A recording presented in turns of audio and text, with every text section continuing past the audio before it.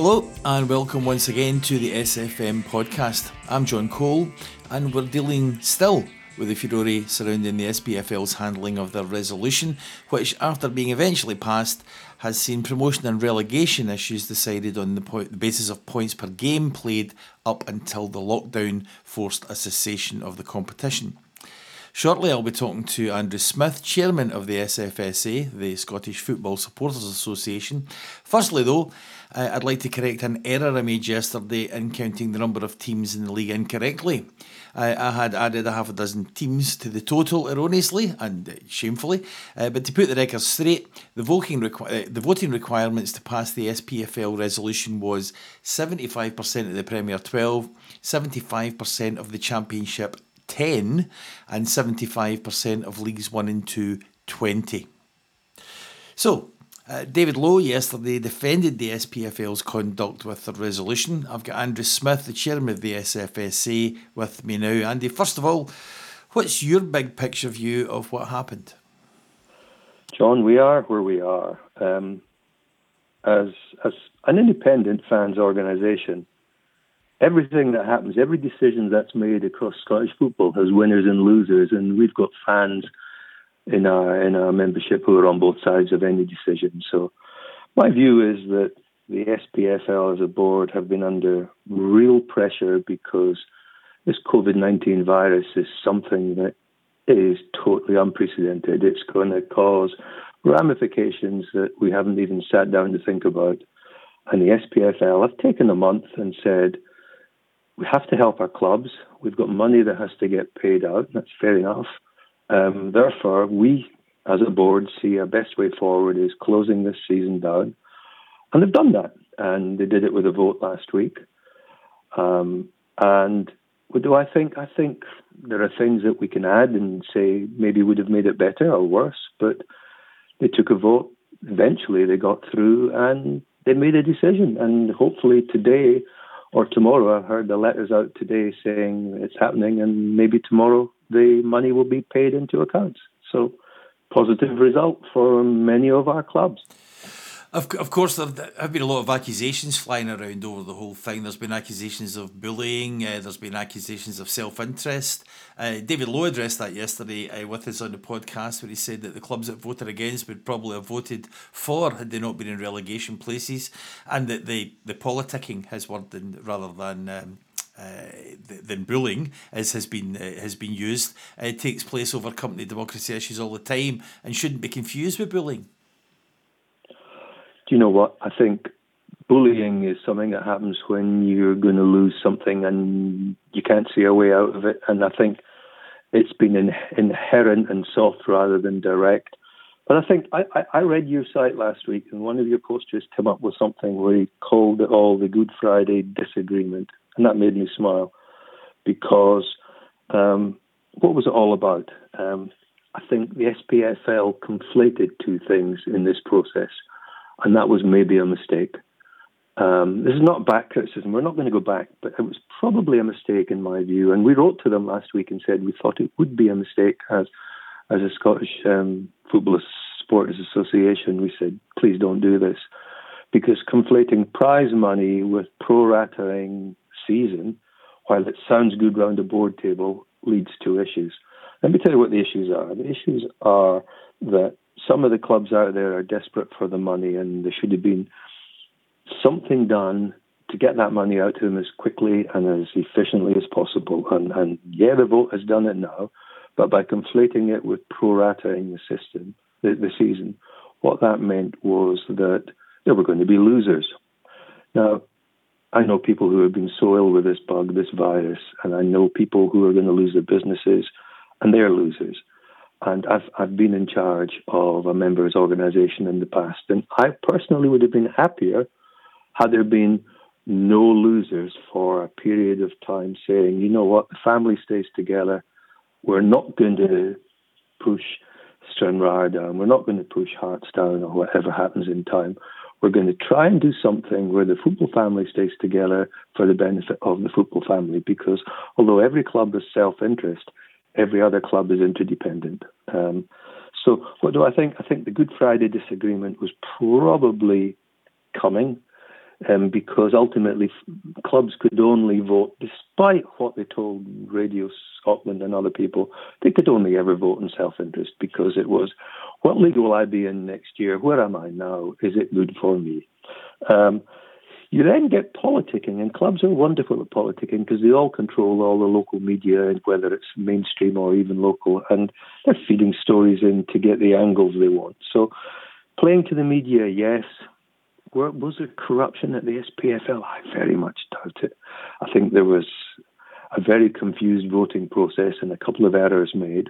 But let's go back to the beginning. They needed to call an end to the season, or to start bringing an end to the season. So people like the chairman of Forfar was on last week. He needs to know what he thinks his numbers might be, because one season ends, one has to begin, and he needs some kind of clarity. So result, we are where we are. We've called an end to the season for 3 of our leagues. It looks like the top league will follow the same. Never going to get a situation where everyone's happy. But at least we've got a base that people can move forward on. Well, it's very much sounds to me, Andy, that you're not particularly interested in recriminations here, but surely the way the whole process was handled is an indication of some kind of leadership failure at the SPFL. Yeah, I think that's fair to an extent, but you can say the same of our government today. There's an article in The Guardian today by Gianmarco Radi, who I'd never heard of until I read it, talking about the fact that there are thousands of people waiting in Cambridge to process swabs and to tell if people have the virus or not, and they're not getting any because the government haven't committed to testing.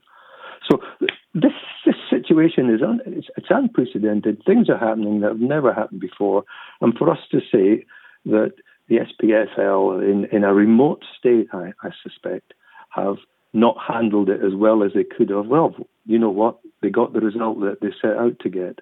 So have there been inefficiencies? Yes. Do I think there was leadership issue in someone somewhere saying, hang on a minute? Because here's an aside. Again, reading your website last week, one of the guys posted about the Lowland League, which is one of the feeder leagues feeding into the 3rd Division. They took a vote, basically, that said they'd end the season, so pro rata the same way as the SPFL have done, but they said nobody's going to be damaged. So clubs coming up from the bottom, and that would be the Kelty Hearts or the Brora Rangers in the top leagues, but the clubs coming up from the bottom will still come up. Nobody's going down, and we will find a way for our football family to contain all that. That, to me, as somebody who represents all clubs, all fans, is good, and I sign up to that. But, you know, us shouting and squealing at people for not doing things that would have been perfect, we've moved on. The money's going out today or tomorrow. The leagues are at an end, and we're now planning for next year, because then we're into different issues. Next year's league, when? August? Yeah, don't exactly. think so. You were talking about self-interest there. I feel as if I have to ask you about Dundee, because if they have extracted some kind of compromise from the SPFL board as a consequence of their vote, have they been skillful? Have they been opportunistic? Have they been duplicitous? What do you think? Oh, goodness, John. Skillful, opportunistic, duplicitous. Yeah, I think skillful when they saw they had the final vote. I was somebody who doesn't know the details, so hands up. But as somebody watching it from the side, I think that's been pretty skillful. It's been opportunistic and duplicitous. Well, Inverness Cali would say that. Do I think it's bad? Well, they had the chance to ask for some kind of concession, because there's no secrets in Scottish football. One day we'll find out what they asked for or what happened, but yeah, they've played well, but the issue is now, has it made them better off individually as a club? Well, they were 4th in the league, possibly in the playoffs, might have gone up, probably not statistically, but if the league was to expand to 16, then I would say they've played it very well. If the league, and it's a new Anne Budge and Les Gray task force, if it goes up to 14 or stays at 12, then that's not what they did. So I don't know. Good question, though. I think that brings me to the next thing I was going to ask you about was that one of the things that Dundee appear to have extracted from the SPFL board is some sort of firmer commitment than had hitherto been offered to reconstruction, and they have set up this working group or committee or whatever headed by Anne Budge and Les Gray. But I spoke to David Lowe about this yesterday as well, and he said that he didn't envy them the task simply because the sort of liquidity data that would be feeding into that could mean that one or two clubs going bust, for instance, could throw all their calculations out the window. I think that's two really important questions, John. Let's take the first one first, which is there is a task force that has been allocated to Les Gray, a very capable guy. Anne Budge, what she's done at Hearts has been fantastic. And they're two really good people. One task to say, what will we do with the top league? Now, what we don't know at this time is whether if whatever happens at the top league has implications all the way down, and it probably does because it's a pack of cards or a deck of cards. Anyway,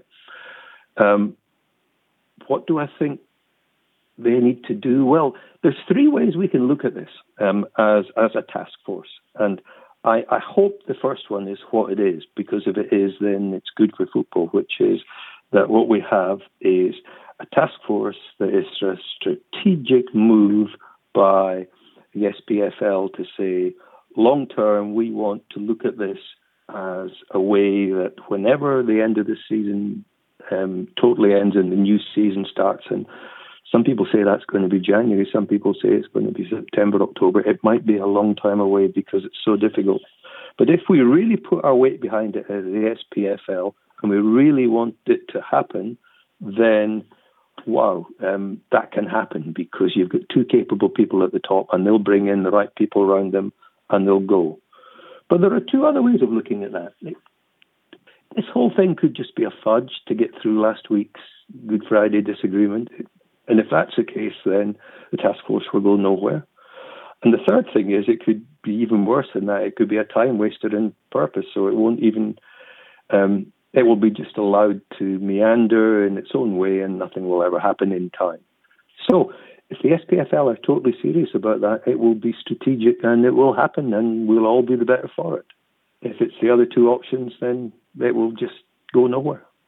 Is it possible that clubs could go out of business, no matter what the authorities do? Oh, no, I think, that's probably the biggest thing in this whole situation, which is all the revenue streams. The chairman from Forfar was on the programme after the Cali Thistle guy last week, and he was saying, we need to get back to basic planning. We need to be able to find out what our income streams are, what our expenditures are.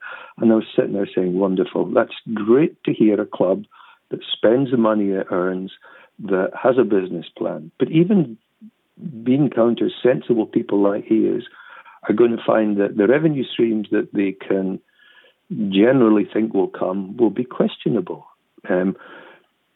Distancing, will that affect fans? Will the fans all come back? Fans pay about 50% of football revenues just now come from turnstiles, approximately. And you can look at it differently in different leagues. But will that come back? Don't know. Local sponsorship, so it'll come at first. But when the butcher in the local village is going bankrupt because he's been closed or whatever, or the local builder can't get people to buy houses, then sponsorship gets questioned because there is a nuclear winter coming at the end of this. There'll be a boom at the end of this, and then there'll be a long, slow build. And revenue streams to football teams, I'd be planning for less than they think they're going to get. But accordingly, all the costs will follow. Football wages will fall, and the number of people involved will fall. We're on the edge of a deep depression, and that's where I agreed with David Lowe. I thought David Lowe was kind of big club dismissive a little bit yesterday, but what he said in the second half of his broadcast was right. The numbers don't work anymore. Last year's numbers are gone. They're fantasy. Next year's numbers are different. And clubs have got to, my advice to any of the clubs would be look at your costs. If you've got money in the bank, keep it because you will need it and it will buy you more whenever we come back than it does now. And the fans have to help. All of us fans are worried. You know, I've a season ticket. Will I get money back for the 8 games I'm not going to see? No, but I'm not going to ask for it. That's gone. But next year, will I buy my season book again? Yes, I will. Although I don't know when it's for. I'll still buy it. I'd buy it early, like some people have been doing at Motherwell. But goodness, financial planning. Glad I'm not a financial director of a football club just now. If what we hear this morning is true, that the reconstruction is addressing only the top league, although I find that strange because, as you say, it is a pack of cards. You know, there's a domino effect, if you like to mix my metaphors, all the way down the league. But surely reconstruction in the backdrop that you've just described to us has to be far more exhaustive, far more far-reaching than just the top leagues.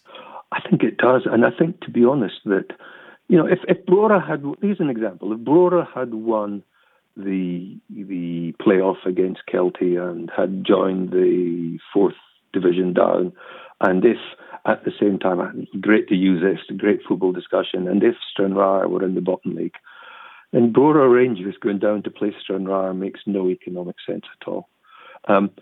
But to me, the value of clubs, professional clubs like Brora and Stranraer and Edinburgh City and people like that is wonderful in communities. And we have to find a way of having a league where we've got, because look at the Scottish, 42 current members and plus everyone outside it, but let's just look at our current members.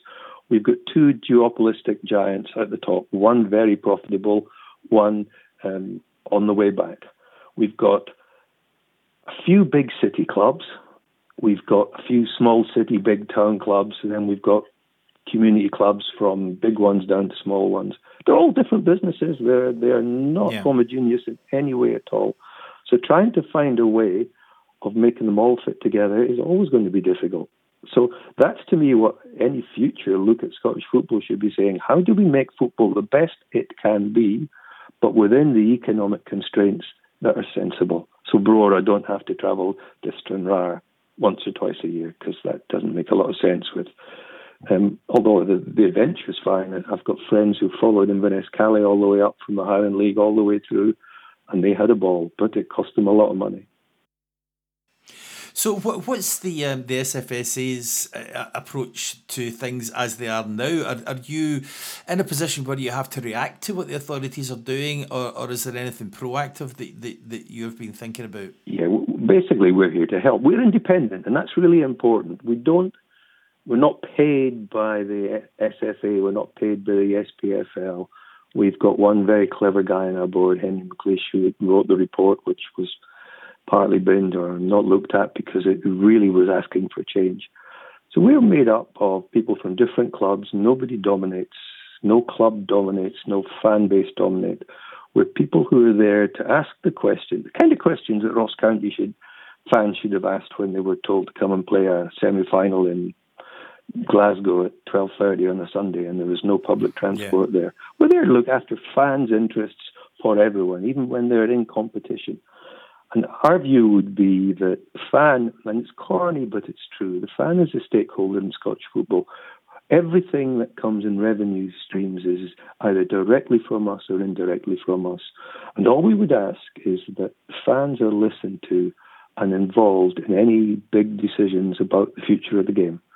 That doesn't mean to say we want to impose fans on their boards. We just want the point of view of the fan to be thought through. And right now, I would say the task force is something that we would be more than willing to help and input into, because it's the start of the changes and things that we should be thinking about. You know, this is us talking. This is not policy.